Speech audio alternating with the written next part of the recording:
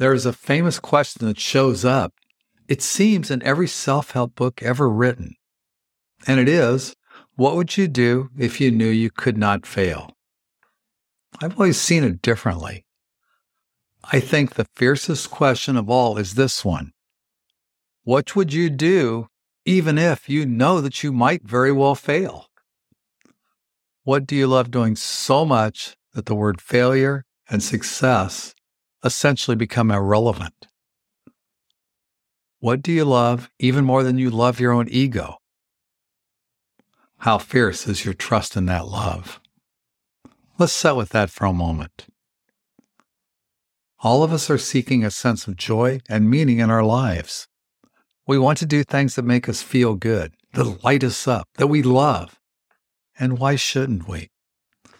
We all deserve to live a life we love. We all deserve to fill our lives with things that we enjoy doing on a deep level.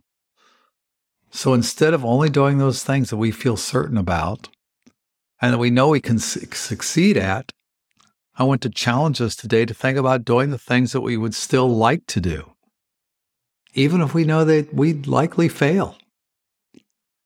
You can create a rich, deep, meaningful life when you choose to pursue the things where success or failure are ultimately not even the point. Let yourself be guided by your fierce love and patience. Love and patience so strong with even the possibility of failure doesn't hold you back from wanting to try.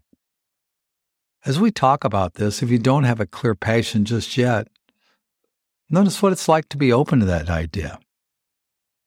When we don't feel failure, we're open to experiment and figure out what works for us. Move well, stay healthy, and be happy today.